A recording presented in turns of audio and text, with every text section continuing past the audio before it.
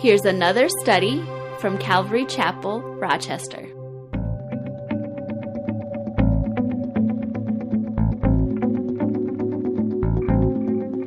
We're in Hosea in the Old Testament, chapter 10. If you want to go ahead and turn your Bibles there. If you don't have a Bible and you'd like to follow along, raise your hand. We got extra Bibles in the back. You can follow along if you're interested.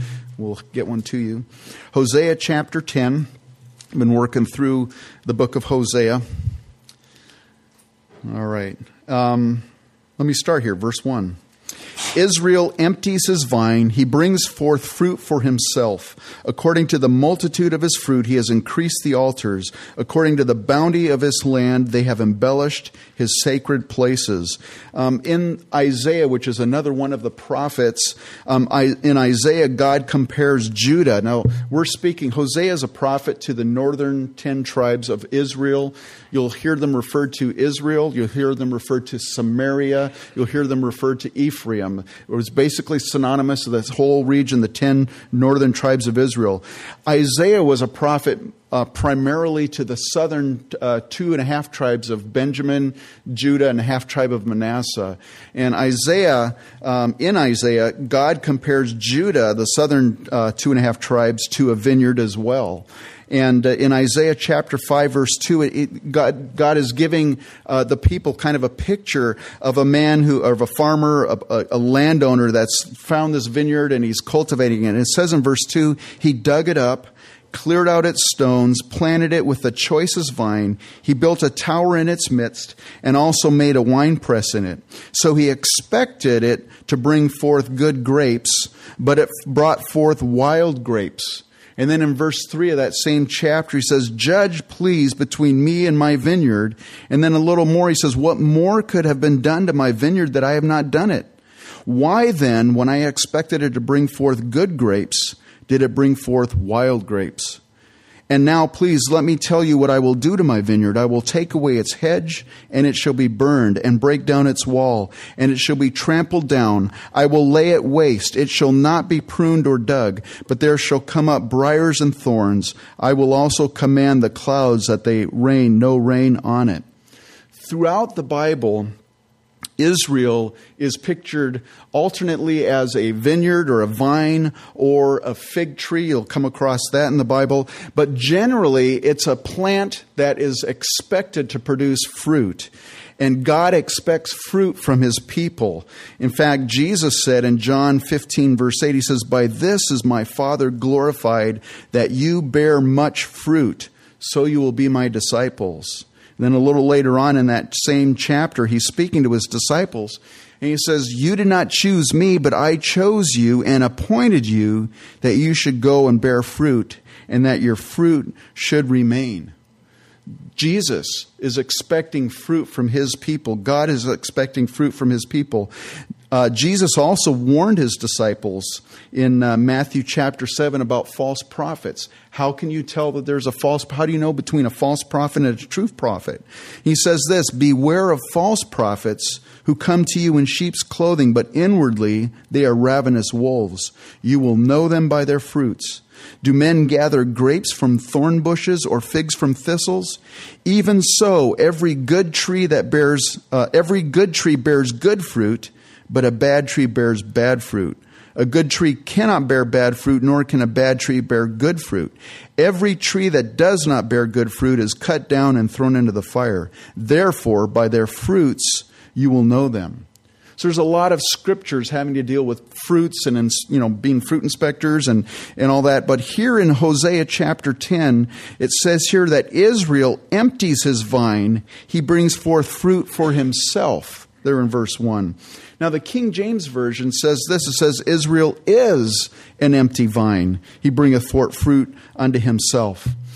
If you look at other translations, I don't know what Bible you have with you, but other translations might say Israel is a lush vine or a luxuriant vine. The picture here is a lush, a healthy-looking plant, a healthy-looking vine. But the problem is all of its nutrients, all of that water, all of that energy that was supposed to produce fruit, it basically made the plant look lush. The leaves are green and the branches look healthy. It even appears to have lush fruit, but when you take the fruit, and I don't know if you've ever done that, you've taken some fruit and it looks great and you take a bite into it, and I've experienced that with oranges a lot, but and all of a sudden it's like, man, it's dry or it doesn't have any flavor. And that's the picture that's being here. The leaf gives the plant an appearance of being healthy, but it's all show. There's no fruit to enjoy from it. And God looked at the kingdom of Israel there, the northern 10 tribes, and he says, your fruit's rotten. There's no fruit. It looks good, but there's nothing there. It says, according to the multitude of his fruit, he has increased the altars. According to the bounty of his land, they have embellished his sacred places. The more God blessed Israel, the more God allowed Israel to prosper, the more they spent their gifts and their prosperity on the idols that they worshipped. And their prosperity basically led them further away from the Lord. I think it's true in a lot of people's lives. The more you're blessed, it's just like you don't need God, right? Everything's okay, so you just kind of do your own thing. It's only when things start getting rough that's all of a sudden now God becomes a little bit more important. We start praying more. You go through a trial. You start seeking God more. Prosperity, and prosperity is not bad, in and of itself, but it can lead people away from the Lord.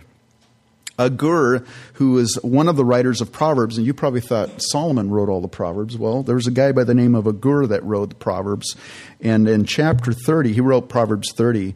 And I always remember this verse, but it says in verse 8, it says, give me neither poverty nor riches. Feed me with the food allotted to me, lest I be full and deny you and say, who is the Lord? Or lest I be poor and steal and profane the name of my God. You see, Agur, the guy who wrote that, understood the condition of his heart, and he was really being honest about himself. Lord, don't give me more than I need because I'm going to forget about you. Don't give me enough so that I don't go out and have to steal to survive. Well, the problem Israel had, there is identified in verse 2. It says, their heart is divided. Now they are held guilty. He will break down their altars. He will ruin their sacred pillars. A divided heart means basically just that. It means that your heart has competing loyalties or it has competing affections. But it's interesting because it also means to be smooth, to be slippery, to be deceitful.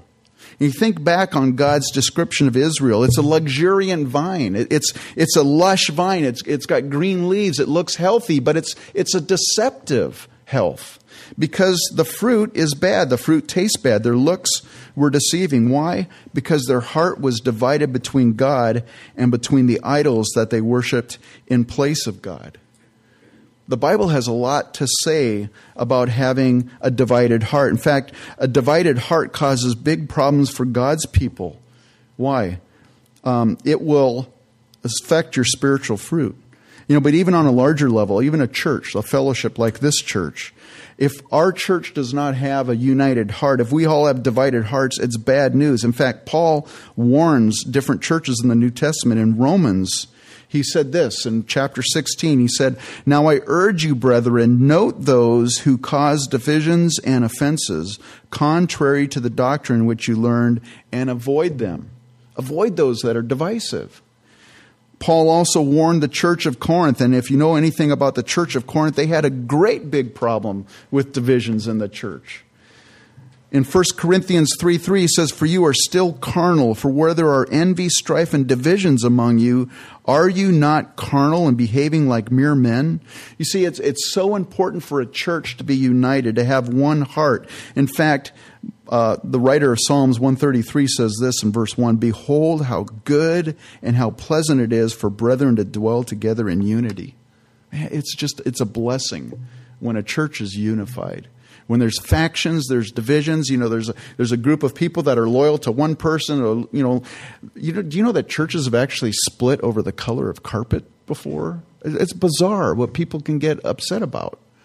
It's amazing. In Philippians 2, Paul wrote this, therefore, if there is any consolation in Christ, if any comfort of love, if any fellowship of the Spirit, if any affection and mercy, fulfill my joy by being like-minded, having the same love, being of one accord and of one mind. And this is what it looks like. I mean, to just say, okay, we're united. But what does that look like? This is what it looks like. Let nothing be done through selfish ambition or conceit, but in lowliness of mind, let each esteem others better than himself. Let each of you look out not only for his own interests, but also for the interests of others. That's what it looks like to have a divide, to have a unity in spirit and in love for one another. Well, having a divided heart is not only bad for a fellowship of believers, but it's devastating to the life of the individual believer. In Luke chapter 16, Jesus said this. Verse 13, he said, "No servant can serve two masters, for he will either hate the one and love the other, or else he will be loyal to the one and despise the other. You cannot serve God and mammon." That's another word for riches. Jesus himself said, you can't love money and love me. You're going to either love one or the other. You're going to either serve one or the other. Don't have a slippery, a smooth, a deceitful heart in this matter, because you're only deceiving yourselves. James also, in his letter, in his epistle, he warns that a divided heart, and there he calls it double-minded. Basically the same thing. It affects your faith in the Lord. You see, because part of you trusts in the Lord, and this is what James was talking about in his epistle. Part of you trusts the Lord, and part of you doubts the Lord. And the problem is, when you're doubting the Lord, you're never going to grow in your faith if your heart is divided. And then also in James 4, verse 4, he says this, "Adulterers and adulteresses, do you not know that friendship with the world is enmity with God? Whoever therefore wants to be a friend of the world makes himself an enemy of God. Or do you think that the Scripture says in vain, the Spirit who dwells in us yearns jealously?" It's interesting. I used to do a Bible study out at the county jail, and I remember one time one of the guys in the jail was doing a Bible study. He came up to me, he goes, "I don't understand this verse. It says that God's a jealous God, and jealousy sin. So how can God be a jealous God and yet jealousy sin?" And I said, well, it's not the same. I might be jealous over you, or jealous over my wife, or jealous about something in a bad way, but God is jealous in a good way, in the sense that God doesn't want to share you or share your affections with anyone or anything else. And think about it in this term. As Christians, we always tell people, hey, Christianity, it's not a religion. It's not what I'm doing to try to become good before God. It's a relationship with Jesus Christ who died on the cross for me. I'm in a relationship with Him.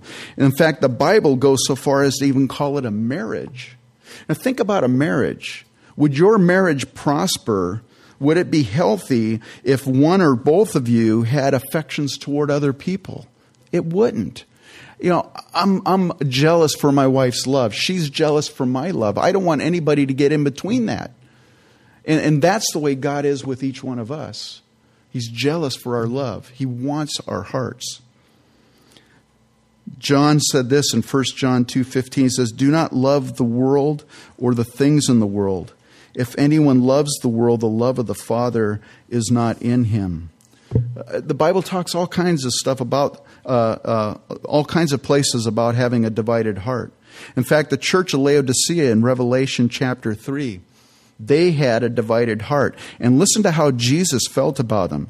He says this, "I know your works, that you're neither cold nor hot. I wish you were cold or hot. So then, because you are lukewarm and neither cold nor hot, I will vomit you out of my mouth." That's pretty descriptive, but that's how Jesus feels about people that have a divided heart. That's the problem with the divided heart. Part of me wants to serve the Lord. Part of me wants to just serve my own flesh, serve my own desires, to do what I want to do. So our heart has grown divided. Maybe you're sitting here and you go, "Man, I've got a divided heart," or you feel that tendency to have a divided heart. Well, what do we do about it?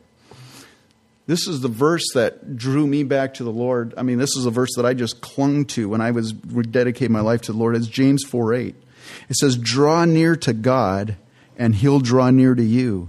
Cleanse your hands, you sinners, and purify your hearts, you double-minded." Man, just draw near to God, man. He's just waiting to draw near to you. You need to forsake all others and love the Lord your God with all your heart, with all your soul, with all your strength.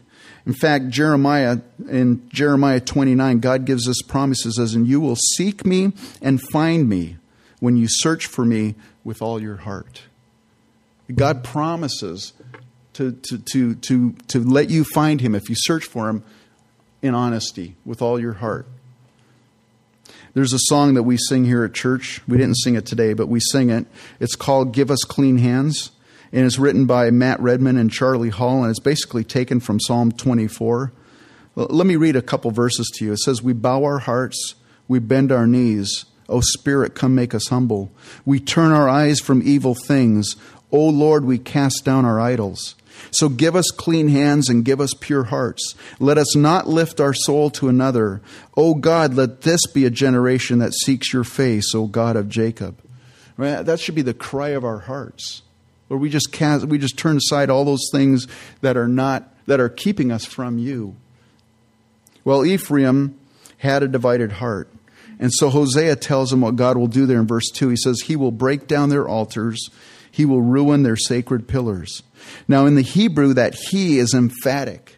God is basically saying, I myself am going to break down their altars and ruin their sacred pillars. You see, they should have destroyed them. They should have cast down their idols, but they didn't. And now, because they never did, God is going to do that. Those things that you and I worship in the place of God. Because that's really what an idol is. Sometimes you think of this idol as this little statue that people bow down to. Well, people did do that in the Old Testament and times like that. In fact, it's interesting because we went to Israel and we went into one of the museums there, and they had it was in Tel Dan, and they had these idols that they had dug up, archaeologically dug them up and stuff. And it was amazing to me because I always, in my mind, I expect this 3-foot Buddha thing or something, that people are bowing down to, or a bigger thing like that. These idols, literally, they were like smaller than a matchbox card. They were just little things like that. And yet that's what people were worshiping. They probably just carried them around with them and stuff. But you see, that's what an idol is. You and I, sometimes we think of an idol, it's just a small thing. Whatever you place in between your relationship with God, whatever separates you from, it could be a person, it could be your status, it could be your career, it could be anything, your possessions, whatever you place between you and the Lord, it's an idol. And you might say, well, it's just small. Yeah, but it's still an idol. Well, they were supposed to tear down their idols. They never did. So God says, I'm going to tear them down. You see, those things that you and I put in between our relationship with God, He's going to let those things fail you. If you don't deal with them, He'll let those things fail you because He wants you to see the emptiness of worshiping false things. And so sometimes He'll just take those things away from you. And then you realize, man, what was I doing? What was I thinking? Verse 3 says, for now they say we have no king because we did not fear the Lord. And as for a king, what would he do for us? Their confessions are, basically this is a confession after their altars are destroyed. And they basically say, this happened to us because we didn't fear the Lord. We rejected Him from being our king. They're finally acknowledging, at least this is prophetically, they're finally acknowledging what they've been doing. You see, Israel, the nation of Israel, originally was a theocracy. It was a nation that was ruled by God. They didn't have an earthly king. God just said, I'm going to lead you. I'm going to bless you. I'm going to protect you. I'm going to take care of you. Just follow me and you'll be blessed. Well, as a nation, they rejected God as being king over them. They wanted a man, just like all the other nations around. We want a man to be a king over us. And so God gave them Saul, who was the first king of Israel, to be a king over them. And Saul rebelled against God, and so God basically deposed him and appointed David to be king over Israel, a man after his own heart. And so David was the king over Israel. And when David died, his son Solomon succeeded David. And God had promised that whole line of David, they were going to be the kings over Israel. Well, when David's son Solomon died, then the northern tribes of Israel, they basically had a civil war at that point, and the northern tribes of Israel rejected Rehoboam. Rehoboam was Solomon's son, and they instead appointed Jeroboam to be their king. Jeroboam wasn't descended from David. He wasn't from the tribe of Judah, and so from then on, they were just appointing other men to be kings over them, and not any that God had appointed. By the time of Hosea's writing, the prophet that we're reading this morning, the last 4 kings had been murdered, basically assassinated by their successors. See, they had continued to reject God from ruling over them. Their last king, Hosea, when the Assyrians come and they invade Israel and they take them all off into Assyria, that last king, Hosea, would be unable to deliver them as well. That's what they're acknowledging, and that's what they will acknowledge. That's what verse 3 is talking about. Verse 4, they have spoken words, swearing falsely and making a covenant. Thus judgment springs up like hemlock in the furrows of the field. The nation of Israel had broken covenant with God, and because of that, judgment, it says, would spring up like hemlock, which is basically a poisonous plant, in their crops.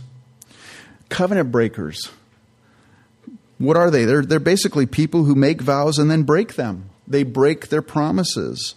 This culture, our culture, it seems like that's just rampant in our culture, isn't it? People say they're going to do something, and then they don't. They break their covenants. They break their vows. They don't keep their words. In fact, if you want to stand out in your culture, if you want to stand out at work among your peers, you want to be like this stellar employer, just be faithful. Because that's a rare commodity these days, faithfulness. Verse 5, it says, the inhabitants of Samaria fear because of the calf of Beth-aven. For its people mourn for it, and its priests shriek for it, because its glory has departed from it. The idol also shall be carried to Assyria as a present for King Jareb. Ephraim shall receive shame, and Israel shall be ashamed of his own counsel. As for Samaria, her king is cut off like a twig on the water. Also the high places of Avon, the sin of Israel, shall be destroyed. The thorn and the thistle shall grow on their altars. They shall say to the mountains, cover us, and to the hills, fall on us. The inhabitants of Samaria fear because of the calf of Beth-aven. What is that talking about? Well, Beth-aven was a town on the east side of Bethel. It was right next to Bethel, but it was on the east side of it. Bethel is where one of the locations where Jeroboam, that first king of the northern 10 tribes, he set up a golden calf for the people of Israel to worship, because he didn't want them going down to the temple in Jerusalem, because that's going down into the other country, and he didn't want their hearts, the hearts of the people, to get drawn back to Judah, back to the temple. So he said, hey, you don't need to go down there and worship God that way. We'll just set up this idol here. We'll set one up in Dan in the northern, and we'll set up one down here in Bethel. You guys can worship the Lord here. You don't have to go to Jerusalem. That's basically what he did. And so one of those calves was set there at Bethel. Beth means house. And so this is Beth-aven. And Aven means vanity. Some of your Bibles might say wickedness. But basically, it's the name of it is the house of vanity, or the house of wickedness. Where Bethel, and Beth again is house. El is a Hebrew name for God, so it was the house of God. So because of their idolatry, they turned the house of God into the house of vanity. And it says the inhabitants of Israel would shriek and mourn over the calf they worship when it's carried off to Assyria, to a present to King Jareb. And go, who's King Jareb? Well, Jareb was basically the title of the king of Assyria. It's kind of like president is the title of the king of the United States.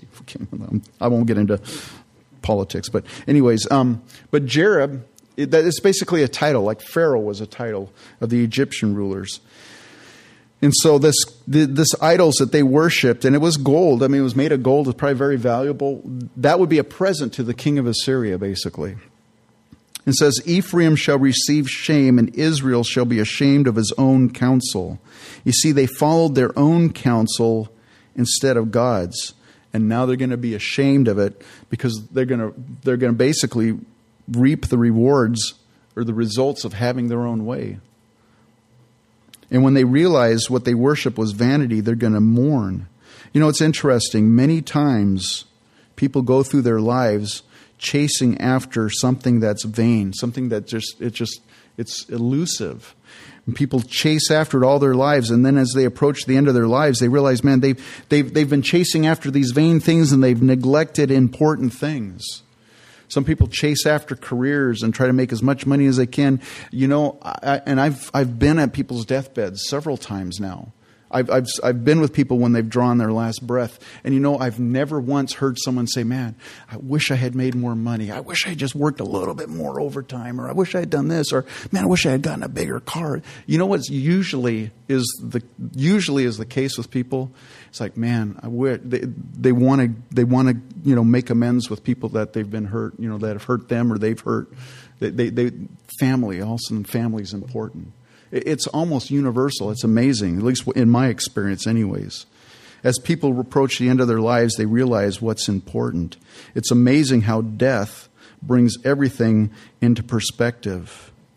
And people who know their death is imminent, and all of a sudden those other things, it just doesn't matter anymore. Well, as these people here, Israel, sees judgment approaching from the Assyrians, they will realize their error. The only problem is it's too late then. And it says, as for Samaria, her king is cut off like a twig on the water. And the picture I have here is basically like, a fast-flowing stream, and you throw a stick on the water and it's gone. The stick it's just like turning and just going downstream. And that's the picture here. Their king who's supposed to deliver them, their king who's supposed to protect them, he's going to be just as helpless as they are. He's going to be carried off to Assyria just like they are in judgment. It says, they shall say to the mountains, cover us, and to the hills, fall on us. This is the people of Israel. When they realize that the Assyrians are coming in and going to capture their land and take them captive, they are going to basically wish they were dead. This is literally what it's talking about. For fear of the Assyrians. The Assyrians had a reputation for cruelty and brutality. In fact, the history bears it out. They were known to cut out the tongues of their prisoners. They would even skin prisoners alive. They would cut off various body parts. The kings that they captured from these different nations, they would basically gouge out their eyes. They would take these large meat hooks and they'd run them through the lips and through the nose and then chain them and drag these people back to Assyria. They just feared these were the most brutal. This is the most brutal empire ever around, the Assyrian Empire. And people, they would rather die. They would take mountains of skulls and they would just place skulls, in little memorials basically. And the reason why they did it was basically to strike dread in all of their enemies. Plus, then also what they did was if they conquered a nation, they would want the nation to pay tribute, which was taxes basically. You pay me money, you'll be okay. And they wanted the nations to fear them and to keep paying them taxes. Tributes. And so that's why they had this reputation. And so when the Assyrians attack the kingdom of Israel, the people are going to cry out to the mountains, man, cover us, and to the hills, fall on us, because they'd rather die than be tortured and be taken into alive to Assyria. Now, if that sounds familiar to you, that last verse there, it's because when the Apostle John, he had the revelation of Jesus Christ. And when he basically was witnessing what was going to take place on the earth during the Great Tribulation, when the sixth seal is opened, he heard some of the same things. Let me read this to you. It's in Revelation 6, verse 12. It says, I looked, and when he opened the sixth seal, behold, there was a great earthquake, and the sun became black as sackcloth of hair, and the moon became like blood. And the stars of heaven fell to the earth as a fig tree drops its late figs when it is shaken by a mighty wind. Then the sky receded as a scroll when it is rolled up, and every mountain and island was moved out of its place. And the kings of the earth, the great men, the rich men, the commanders, the mighty men, every slave and every free man hid themselves in the caves and in the rocks of the mountains, and said to the mountains, fall on us and hide us from the face of him who sits on the throne and from the wrath of the Lamb, for the great day of his wrath has come, and who is able to stand? That generation of people that will be alive when the tribulation occurs they're going to be just so fearful when all these cosmic disturbances take place, when that sixth seal is opened, that they'd rather die than stand before God. Verse 9 says, O Israel, you have sinned from the days of Gibeah. There they stood, the battle in Gibeah against the children of iniquity did not overtake them. When it is my desire, I will chasten them. People shall be gathered against them when I bind them for their two transgressions. The days of Gibeah, we talked about that last Sunday. Basically, it was certain men. Gibeah was a city in the territory of the tribe of Benjamin. And certain perverted men in the city committed rape and murder. And the other tribes of Israel, when they found out about this, they came together as an entire army to battle the tribe of Benjamin.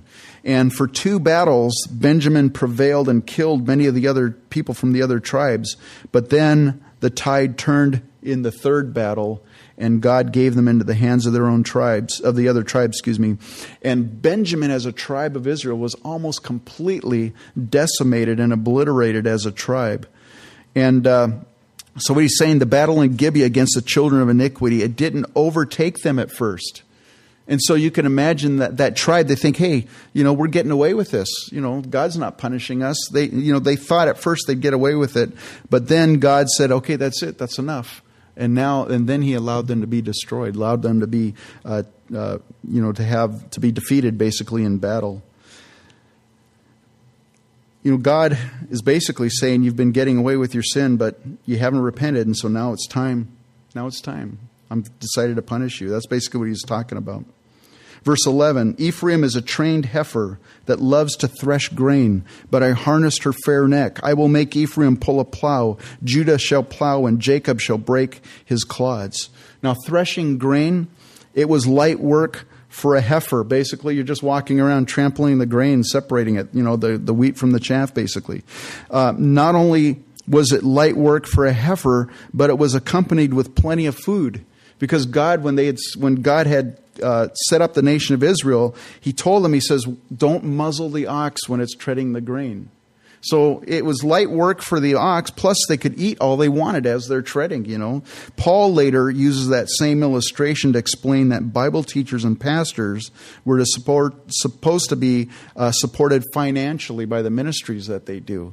The illustration here is a picture of how Ephraim loved ease over obedience. You see, Ephraim was a well-fed heifer, but a backsliding heifer. What's a backsliding, or what is backsliding? It refers to people who once had a close relationship with God, but they have since drifted away from him. That's basically backsliding in a nutshell.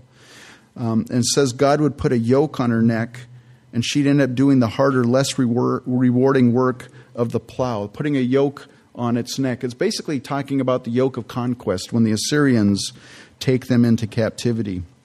Verse 12, sow for yourselves righteousness, reap in mercy, break up your fallow ground, for it's time to seek the Lord till he comes and rains righteousness on you. Paul in Galatians 6:7 says, do not be deceived, God is not mocked. For whatever a man sows, that he will also reap. Did you know that each one of us, we are all sowing seeds for ourselves? You might say, I'm not a farmer. No, but you're sowing seeds. Everybody is sowing seeds. Whatever you're doing now, eventually there's going to be a harvest. Eventually. If you're sowing good seeds now, you're going to reap a good harvest later. If you're sowing bad seeds now, you will eventually reap a bad harvest. Basically, your chickens are going to come home to roost. I like all these agricultural things. Well, think about this. What are you sowing for yourself today? The Bible, again, has a lot to say about that. And in Hosea earlier in chapter 8, verse 7, it described those who sow the wind, and those people are going to reap the whirlwind.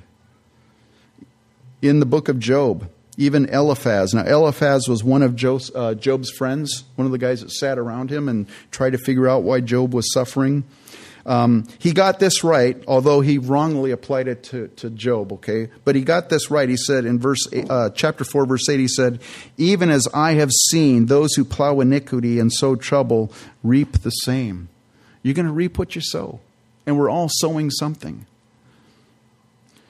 But you can also sow good seed. And that's why he says, sow for yourselves righteousness, reap in mercy. In fact, James says something similar in James 3, verse 18. It says, now the fruit of righteousness is sown in peace by those who make peace. And so Hosea here, he's urging the people, he says, break up your fallow ground. What is fallow ground? It's ground that's been left untilled. And the rains, the rains are falling, and the combination of rainwater and the combination of never turning the soil over, it basically turns that soil hard as clay. And you try to plant seeds in that, and you're not going to have a good harvest in it. Well, people's hearts are just like that. You see, water in the Bible is frequently an illustration of God's Word. And so if you picture this, people hearing God's Word, they're getting rained on. God, you're sitting here today, you're hearing God's Word. But if you never break up the soil of your heart, in other words, you never respond to the Word, you never allow it to sink into your heart, it never penetrates, the more rain that falls on your heart and you don't do anything with it, the harder your heart gets. It'll get like clay when you don't respond to God's Word. So the encouragement here is to break up that untilled ground of your heart and allow the good seed in the Word of God to germinate and to produce fruit in your lives. It says, for it is time to seek the Lord till He comes and rains righteousness on you. Man, what a better time than today to start tilling up that hard soil of your heart and allowing God's Word to change you and to transform you. What a better time than today. It's time to seek the Lord till He comes and rains righteousness on you. Remember, God is looking for fruit in our lives. And if you're willing to break up your fallow ground and to seek Him, He will rain righteousness on you. In fact, it's only His Holy Spirit working in you that will enable you to produce that fruit. Jesus said this in John 15, verse 4. He says, abide in me and I in you. As the branch cannot bear fruit of itself unless it abides in the vine, neither can you unless you abide in me. I am the vine, you are the branches. He who abides in me and I in him bears much fruit. For without me you can do nothing. If anyone does not abide in me, he is cast out as a branch and is withered, and they gather them and throw them into the fire, and they are burned. Well, sadly to say, Israel refused to respond to God's word. They refused to break up their fallow ground. And so he tells them, verse 13, you have plowed wickedness, you have reaped iniquity, you have eaten the fruit of lies, because you trusted in your own way, in the multitude of your mighty men. Therefore tumult shall arise among your people, and all your fortresses shall be plundered, as Shalman plundered Beth Arbel in the day of battle, a mother dashed in pieces upon her children. Thus it shall be done to you, O Bethel, because of your great wickedness. At dawn the king of Israel shall be cut off utterly. Now Shalman is probably, I say probably because nobody knows for sure, but it's probably a contraction of Shalmaneser, who is the king of Assyria. Now, if I say to you 9/11, I bet you everybody here knows what I'm talking about, right? If I say 9/11, you remember. If I go, remember 9/11, you all know what I'm referring to. A couple hundred years from now, probably there'll be people that won't know what we're referring to. Well, Shalmaneser or Shalman plundered Beth Arbel in the day of battle. Well, people don't know where Beth Arbel is. They've got some theories, and it's interesting. You can find 5 commentaries and find 6 different theories, but nobody really knows. But it apparently they knew, it was contemporary to their time, and so they understood. And basically, it says that this battle, remember this battle that took place at Beth Arbel.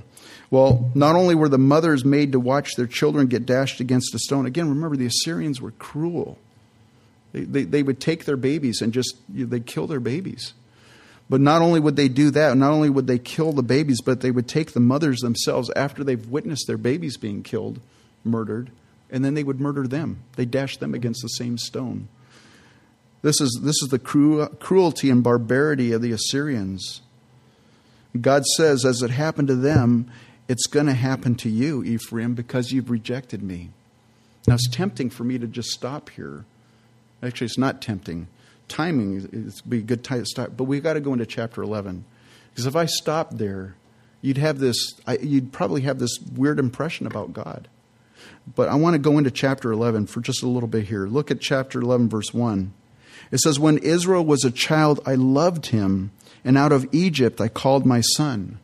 Now, that probably sounds familiar to you as well, because Matthew uses this verse to say that it's a fulfillment of prophecy regarding Jesus. Remember when Mary and Joseph, they took Jesus to Egypt because Herod wanted to kill them. Remember the wise men came to visit Jesus, and Herod said, hey, tell me where the Christ child is so I can worship him. Well, God warned them in a dream, don't go back to him. So they went another way. When Herod found out about it, he started slaughtering children 2 years and under in Bethlehem and that whole region. And Joseph and Mary, they fled and went to Egypt, and they stayed there until Herod died. So so Matthew says this verse, out of Egypt I called my son, is a prophecy. It's a fulfillment regarding Jesus. But primarily, and scriptures is like that. You read some scripture, it has a contemporary application, but it also has a prophetic application. And that's the case in this verse. Well, the contemporary application is Israel. God delivered Israel out of the land of Egypt. It says, when Israel was a child, I loved him, and out of Egypt I called my son. Verse 2, as they called them, so they went from them. They sacrificed to the Baals and burned incense to carved images. The they that they are talking about here is probably the prophets that God had sent to his people, calling them back to repentance.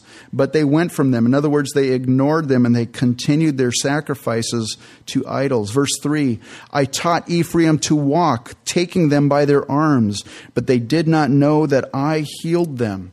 This brings back memories of when my children were little. You know, when you get a baby and they're just starting to walk. It's an awesome time. They've taken their first steps and you're trying to encourage them. And a lot of times you get, or at least I'd get behind my child and try to encourage them to walk. But I'd have my hands there ready to catch them, right? Just in case they fell. And they wouldn't even see me behind them. Well, in fact, when teaching my kids to ride a bike, first they're really nervous about it.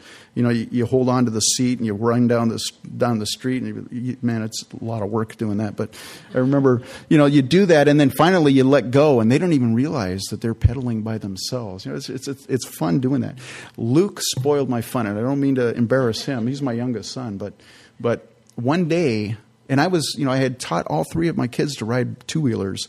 One day, my other son, Nathan, comes in the house and goes, Dad, Luke's riding a two-wheeler. I said, what? I never even trained him. And sure enough, went outside. There he is, riding a two-wheeler. I'm like, I guess I missed out on that one.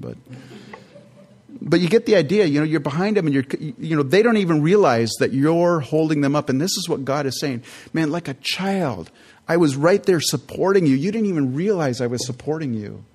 I think about when I was a baby in Christ, when I just given my heart back to the Lord, and just walking, the stupid things that I did, the foolish things that I did, and God was there to hold me up, to keep me. I embarrassed myself in a lot of situations, but God was there He just like a loving parent, just there, ready to catch me if I fell. That's how much God loves Israel. That's how much God loves you and I. Verse 4. I drew them with gentle cords, with bands of love, and I was to them as those who take the yoke from their neck. I stooped and fed them. Here, you get the picture here of God's love. He patiently, lovingly drew them to him. He lifted the yoke of slavery off of them.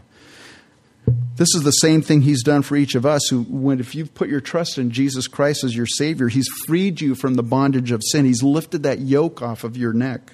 It says he stooped and fed them. That says a lot to me, because sometimes you think, well, God just expects perfection. And I have to get my life together before I can approach God. But that's not how God operates. God stoops down to us. In fact, he stooped down by sending his son to become a man, to live among us, to die for our sins. God stooped down to us where we were in the muck and the mire. And that's the great love of God towards each one of us. He doesn't say, you come up to me and worship me. No, he came down to us. He stooped down to feed them. Verse 5. He shall not return to the land of Egypt, but the Assyrian shall be his king, because they refuse to repent, and the sword shall slash in his cities, devour his districts, and consume them because of their own counsels.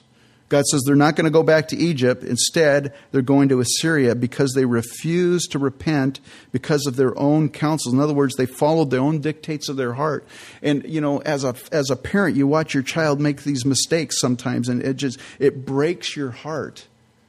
But it's, you got to let them go at some point. But it can be heartbreaking. Parenting is not an easy task. Verse 7, my people are bent on backsliding from me.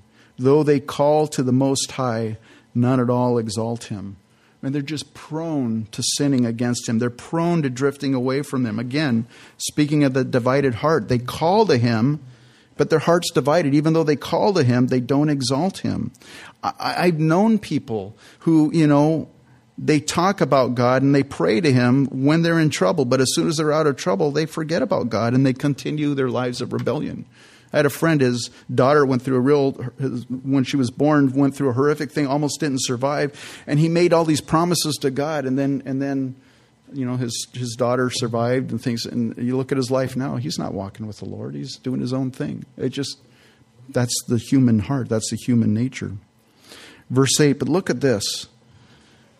This is amazing. How can I give you up, Ephraim? How can I hand you over, Israel? How can I make you like Admah? How can I set you like Zeboim? My heart churns within me. My sympathy is stirred. I mean, this is such a precious verse. It just gives you a glimpse into the heart of God's mercy. Admah and Zeboim, those are two cities near Sodom and Gomorrah. Remember Sodom and Gomorrah God destroyed? Those two cities got destroyed along with Sodom and Gomorrah. And God says to Ephraim, how can I abandon you and destroy you? You see the love of God there. In Psalm 145, verse 8, we're told the Lord is gracious and full of compassion, slow to anger and great in mercy. The Lord is good to all, and his tender mercies are over all his works. God basically says, how can I abandon you? How can I destroy you? He's heartbroken over the sin of his people. They're going to go into captivity, but God says, I'm not going to abandon you. Verse 9, I will not execute the fierceness of my anger. I will not again destroy Ephraim, for I am God and not man, the Holy One in your midst, and I will not come with terror. Again, they were going to go into captivity, but God's not a man. God's not unforgiving. God's not vengeful. God's not ruled by his emotions. God is merciful and compassionate, greater than any man's compassion could ever be. And, it's infinite. I look at my own life. How many times has God forgiven me when I've sinned over and over and over and again? When I let him down, when and it's continuing grace, continuing mercy. Mercy is not getting what you deserve. I deserve hell. I do. God in his mercy has spared me from that. I like what F.B. Meyer said about this. He said, if we were dealing with man, we might despair. But we are dealing with the one who forgives us according to the riches of his grace. If a backslider should read these touching appeals, let him be encouraged to retrace his steps one by one, sure that the Father waits to welcome him where the bypath has broken off from the main road. In other words, wherever you drifted off in your relationship with God, you just retrace your steps back to you. You'll find he's there. He's there waiting for you to come back to him. Verse 10, they shall walk after the Lord. He will roar like a lion. When he roars, then his son shall come trembling from the west. They shall come trembling like a bird from Egypt, like a dove from the land of Assyria. I will let them dwell in their houses, says the Lord. Now, the nation of Judah, they went into captivity about 100 years later by the Babylonians.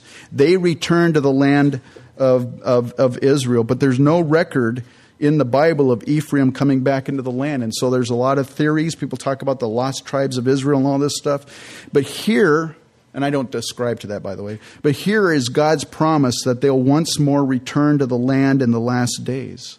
And I believe this is a prophecy that you and I are physically seeing being fulfilled right now with the nation of Israel. There's Jews coming from all over the world, and who knows what tribe they're from? God knows. But they're coming into Israel. It's amazing because they've got African Jews, Spanish Jews, South American Jews, European Jews. You can name any country or any continent, maybe not Antarctica, I don't know, maybe there are, but they're Jews and they look and they have that same culture, but they're Jews, and they're coming back into the land, and this is God's promise to bring his people back into the land. And of course, when Jesus returns, he's going to be roaring like the lion. Right? He basically was. I was going to say the Lion of the tribe of Judah. He died for our sins. He was meek and humble. He died for our sins, but he's coming back as the Lion of the tribe. There's a phrase, I forgot it. I'm sorry about that. But basically, what this is hopefully an encouragement to do. God is faithful to his promises. God's faithful. If you seek him with all your heart, if you turn your heart back to him, he'll let you find him. That's God's. It's not my promise. It's God's promise to you this morning. We're going to have communion this morning. Luke, you want to go ahead and come on up?